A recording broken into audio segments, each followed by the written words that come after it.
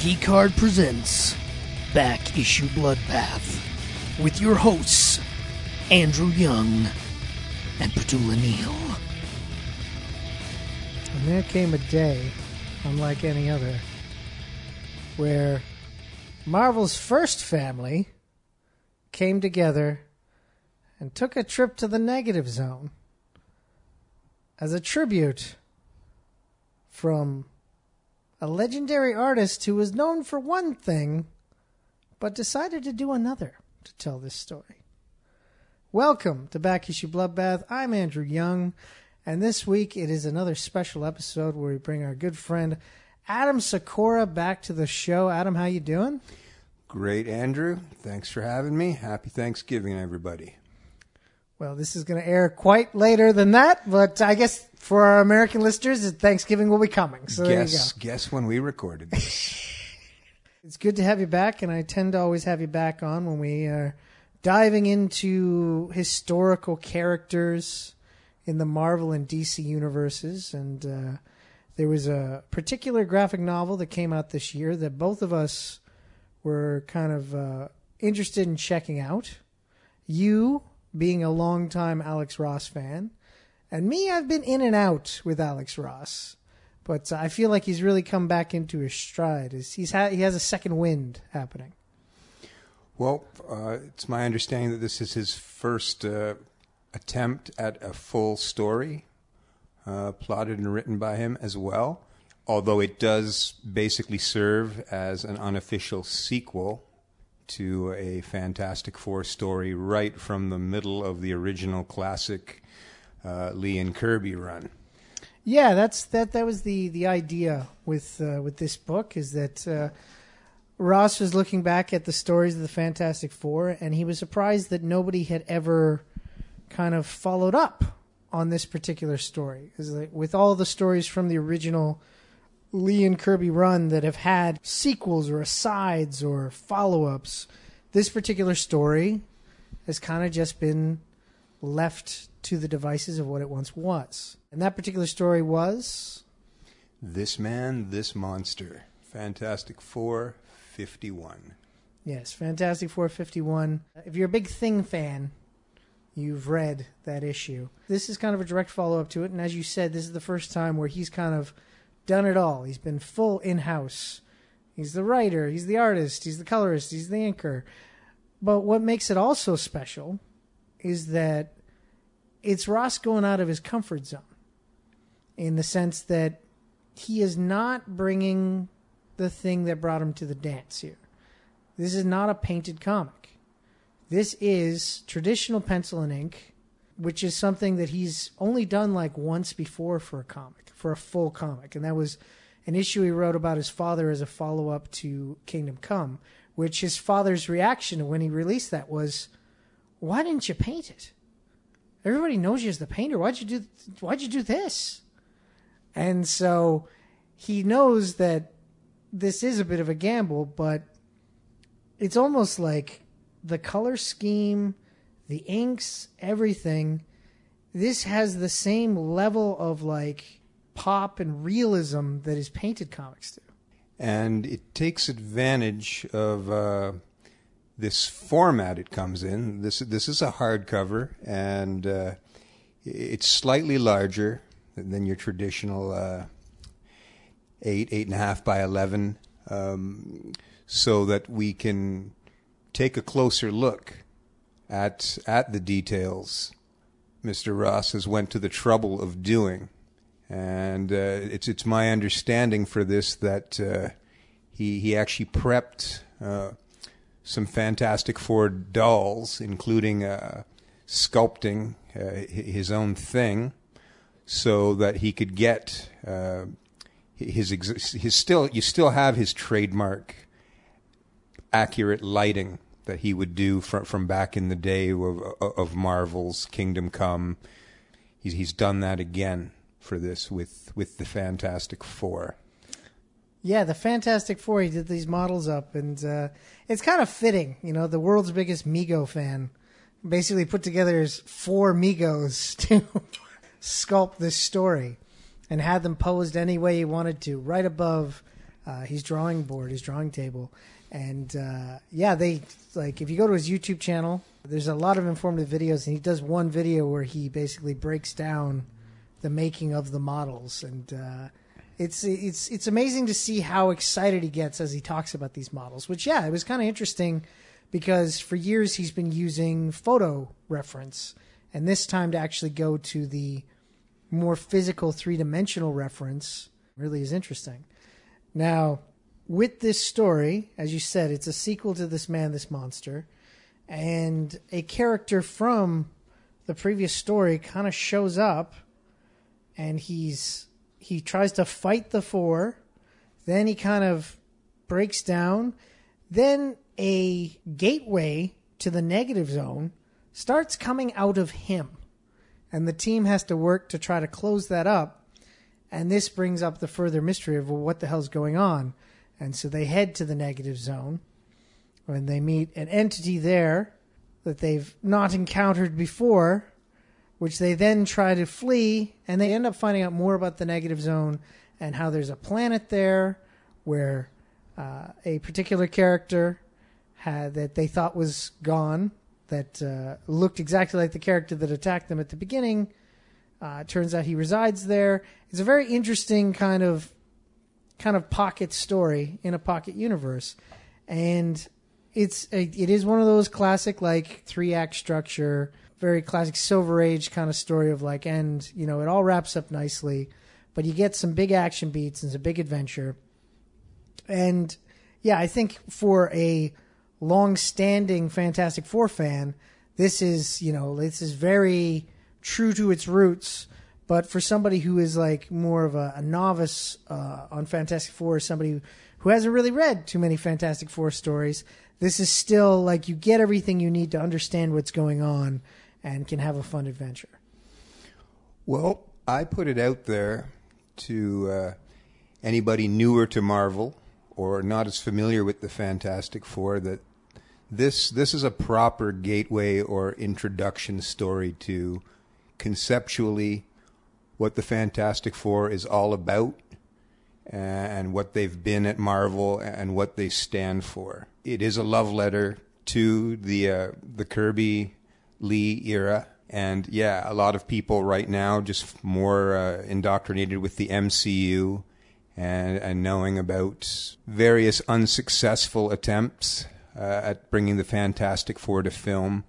And we're not just talking about as recent as 2015 or the two from the aughts, or even one that you can find as a bootleg from the 90s. In a different episode Andrew had me on, we were talking about a different property. Andrew, you can jump in if you remember, but then we mentioned Fantastic Four, and I had said something possibly the Avengers. I think we did some on Busiek's Avengers.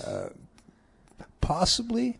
I'm not 100% sure, but when we briefly touched on the Fantastic Four, you defended that in the last 15 years or so, there have been some good runs done by some contemporary writers. Yeah, Hickman's is probably one of the more interesting. And I let you have that. Okay, you let me have that, all right. But that still doesn't compare to Fantastic Four of old. Marvel is what it is because of the Fantastic Four. The Fantastic Four was created essentially when some editors from DC and Marvel went golfing together. Both of those companies were actually still under their old imprint names at the time, but what was to become DC had some recent success bringing all their solo heroes together to become the Justice League, and essentially kind of be a modern 1960s take on the Justice Society of World War II. But the bottom line was, we're making a fistload of money with this. People are loving it. So the Marvel editor or owner at the time gives one of his chief talents, Mr. Stan Lee, a call and basically told him to put together a team book for Marvel. And right, I gotta jump in there. I gotta Four. Jump in there for a second. Yeah. That story has been refuted. Okay. We don't 100% know if that story was true. That might have been Stan Lee just waxing nostalgic. Nobody really knows if Martin Goodman went on a golfing trip with Julia Schwartz and that came up. But there was the crux of it, the idea of, another company is having success off of bringing all their old heroes together. That part, definitely true, yes. Well, not a stretch to believe. You see your competitor doing something, you can do it too. All right, let's try it. And that Because was we Martin also would like Goodman's- to make money. That was Martin Goodman's way. If you actually look at the trends of Timely Comics, all the big eras and trends of comics, Marvel was always following them. It's like, somebody's doing well with Westerns. We're all Western comics now. Somebody's doing well with romance. We're all romance comics now. So, definitely before the Marvel Universe, Timely Comics and Atlas Comics were kind of known as the what's the trend, let's jump on it. So this was very much par for the course. Right. So the Fantastic Four, though, very quickly established itself and kind of the Marvel identity with the dynamic it presented. So here you had people that were family first. So we're actually starting to see personalities behind the superhero personas and a lot of conflict because of that. Different group dynamics here because you've got a couple that's eventually going to get married, couple of best friends, kind of the bratty kid brother, still high school age, of one of the members who likes to tease and be a pain in the ass to one of the other members. The Thing, who I've always loved as a character, as Benjamin J. Grimm, a guy basically who, because he was the best friend of Reed Richards and agreed to pilot this ship into space where they got bombarded with cosmic rays, everybody else gets the blessing of their powers that allow them to restore to human form when they're not using them. And this guy is stuck in this shell of rocks for life, despite periods here and there where he got to be teased and be human again for a few minutes. But he's always been resolved to make the best of what he's had and contribute to the team. And these guys didn't wear masks.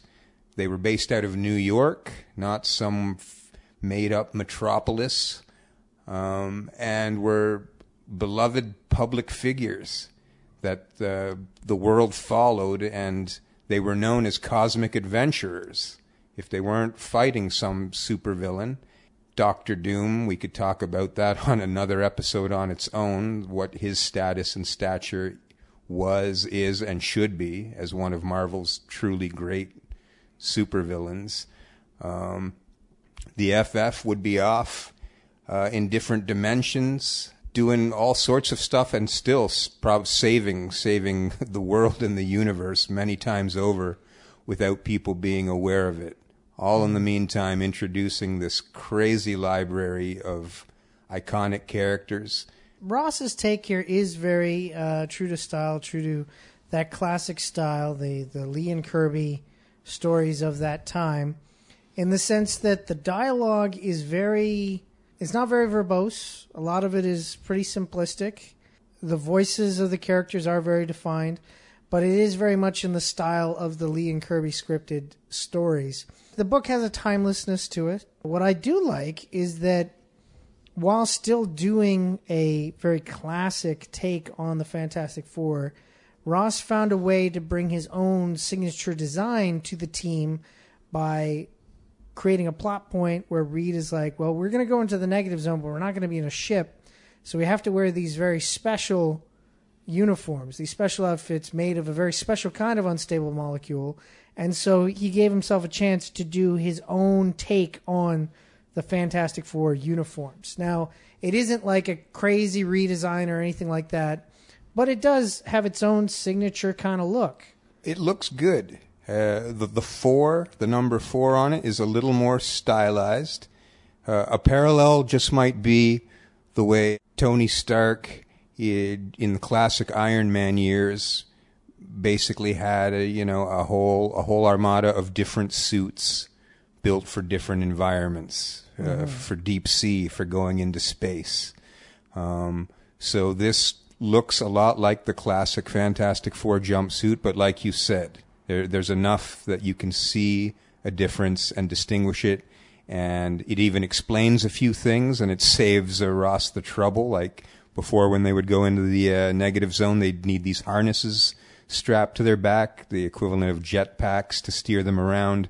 Now that tech is built into the suit, so we can just draw them in the suits and see that they're not floating around aimlessly. They're kind of able to steer themselves. Because there have been some bad Fantastic Four suits introduced to the team through the years when people tried to get a little contemporary or with the times. Thinking of the 90s as the most guilty period for that, when everybody tried to put a more extreme take on their teams, and it didn't work. Yeah, the other thing that I found kind of cool about the look of these outfits is that with the color and the shading, he kind of gives it almost like a shiny chrome type finish to the blue outfits. So it's like obvious that there is almost like a metallic nature to these unstable molecule suits, which I thought was pretty cool. Another thing that I thought was really cool is that he, with the exception of Thing, he gives the other three members big moments to show their powers off. Like, I think the Invisible Woman gets to use her powers in, like, I think several different dynamic ways in this book. And Johnny Storm's, like, just the threshold of his power is really on display here. And during huge portions of the story, it's almost like Mr. Fantastic has to be the tether, the physical tether for everybody else. There's no point where these showcases feel like, here, we're going to showcase their powers. They fit right into the storyline, and they don't feel out of place at all. It doesn't feel like, hey, I thought it'd be cool if I could draw this, so I'm going to have somebody say this and do it. Each moment, it's warranted exactly the way they use their powers. And that is classic Fantastic Four. It's not four strangers coming together. It's four people who intimately know and love and trust each other, and the flow is there. Everybody knows when it's their time to do something or to step back and let somebody else's power be a better solution to whatever situation they're in, or how to pool it together. If you look at how Ross draws Reed Richards in this, and then pull out some of these old FF issues, you see that he's applying his own talent, and it's there's still some realism to it, but it's definitely taken from the Kirby model of Reed Richards' face.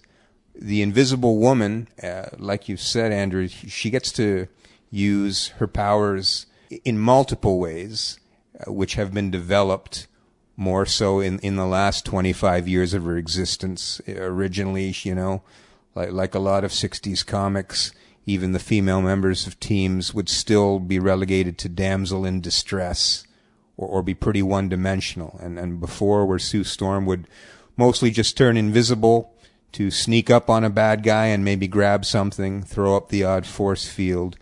Now she can turn other things invisible. She can create projectiles, structures. You could argue she's almost the most powerful, lethal member of the team. Like, she could create something in somebody's windpipe to block their air intake and choke them out if she was feeling ruthless enough and the situation warranted it. And then Johnny Storm, Alex Ross, has basically redefined since Marvel's how if a human being had the ability to catch on fire and fly in our world would look like. Everybody since has tried to draw any sort of flame and flying combo incorporating some of that look. Right. I also like the attention to detail, little almost Easter eggs. After the Fantastic Four's home in the Baxter Building gets attacked, afterwards in the cleanup, there's like multiple little Herbies doing the cleanup, which, again, Herbie was a character created for the Fantastic Four cartoon. Every now and then, artists and writers have found ways to bring Herbie into the comics, but I like it that it's just pretty much just here's multiple Herbies as the cleanup crew. They don't really affect the rest of the story. He was even thrown into regular continuity in the early 200s. And I believe there was finally a story where Herbie went lethal. And, and I don't know why they decided to do that in Mark II of the cartoon in the 70s when the original Hanna-Barbera run in the late 60s had a torch. Yeah, well, actually, and everybody was fine with it. Now I'm remembering it. There was actually rights issues with somebody had gotten the rights for a Human Torch cartoon, and so whoever was putting together the Fantastic Four cartoon could be given the rights to read Sue and the Thing, but the Torch was already wrapped up in a cartoon that ended up not coming out. Boo. So there we go. That's the mystery on that one. Oh, man. There you go, folks. For all you Herbie diehards. Now, the one thing that really shocked and surprised me about this book is that there's all these amazing, elaborate backgrounds in this. And Ross came out saying he hates drawing backgrounds. And so for this book, he waited to the end of each page to draw the background. And he'd instead lay out the page in thumbnail, then do all the figure drawing, then he would force himself to finish the backgrounds. And when you look at some of these pages, it's like, oh my God, if this is what you're drawing something you hate, the stuff you love must look like 10 times better, because these are such elaborate backgrounds, so pretty, and his choice of coloring for each of them, they give off such a different, interesting environment. Ross has lovingly done all this business by hand and puts the time in, and it shows. And once again, with this bigger format, you just want to stop or go back to some of these pages to fully just take it in and appreciate what's laid out there. Yeah, I think with this book, it's really showing a reinvention of himself, but also he's learned to fall in love with comics again. Because let's face it, I've mentioned it before, Alex Ross, very talented artist, but at the height of his popularity, which would have been the mid-2000s, he was just doing posters and covers, a lot of times with no backgrounds, and he had gotten down to just using the same two models for his male and female characters. And so there was a period in the mid-2000s where I wasn't really compelled to pick up anything Alex Ross based because it felt like he was almost phoning it in. And then slowly over time, getting to work on covers of pulp heroes and stuff, it seemed like he was really getting back into it. But now with this book, it seems like he's fully found his stride again. And hopefully this leads to more cover-to-cover full interiors by Ross, which is something he hadn't been doing since the 90s. And I don't know what is next in line for this imprint, which is Abrams Comics Arts. Yeah, Abrams Comics Arts. I believe they have a contract with Marvel now for this, because of course the Abrams Comics Arts has the sub imprint on the front of the cover of Fantastic Four Full Circle that just says Marvel Arts. So yeah, I don't know what's happening next. And is that tied into J.J. Abrams? I don't think I've had a chance to ask anybody. I don't know. That. I actually haven't looked into it either. Because that would kind of almost make sense with some of his background and what he's a fan of. But maybe I'm assuming too much there. Folks who are listening, if you want to correct us or give us a shout with the scoop on that, I'd be interested. Yeah, definitely. But overall, I think it's a really entertaining read, and it is such a beautiful book that you could get lost in a page. There's some big splashes in here, and then even just the layout of the book.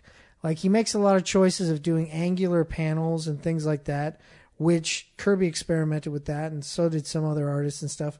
It really comes off as slick and clean here, and the panel layouts are not the same on every page. It's kind of interesting how he takes almost a different route to each new page that he does in this book.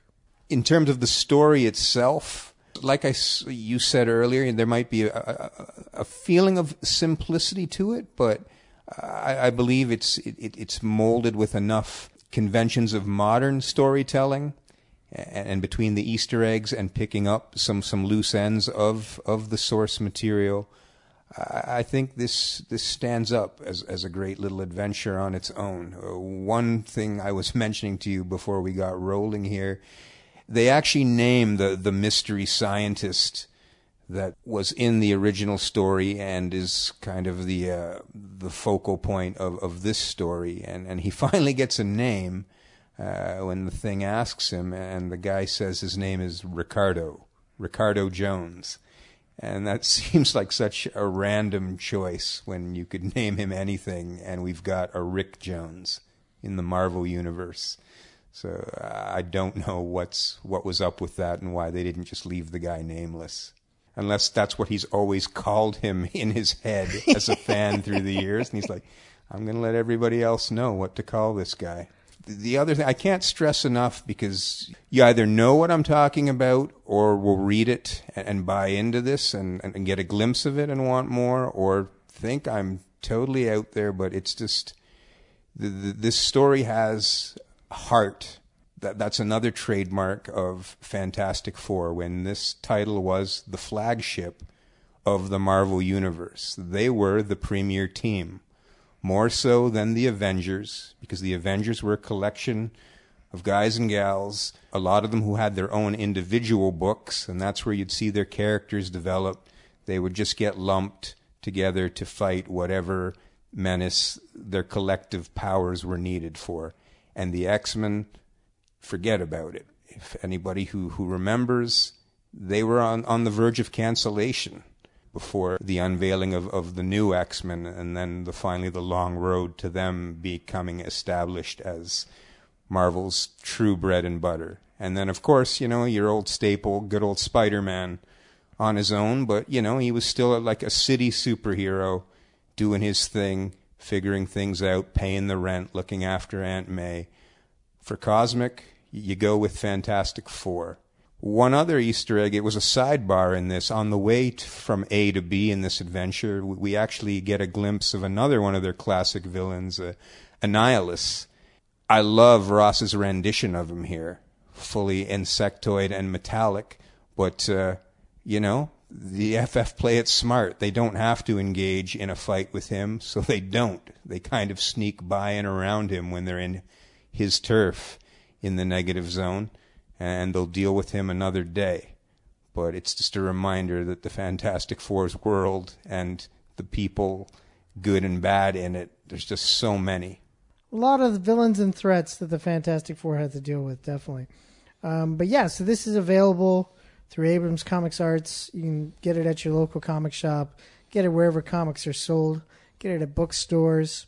You can also get a digital version, but I would definitely recommend getting the physical copy. I read it digitally first, and I still had to go out and get my hands on a hard copy for my shelves. This is worth it, folks, especially if you're a Thing fan. The original hard done by guy from Brooklyn. This is his character and him on the team.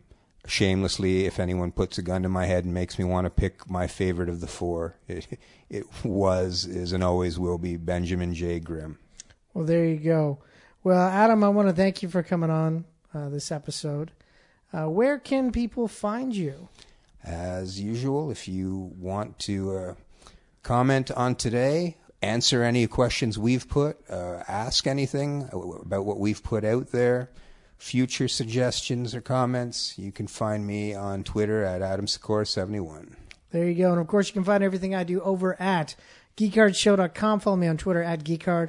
Follow this very show on Facebook at Back Issue Bloodbath, where we post the new episode every week. But the best way to make sure that you don't miss an episode is to subscribe to us on your podcasting platform of choice.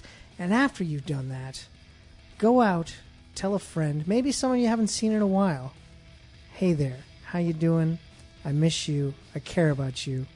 I care about you so much, I want you to listen to Back Issue Bloodbath. Because that's what a true friend does. This has been Back Issue Bloodbath. I've been Andrew Young. And this was Adam Sikora. Have yourself a good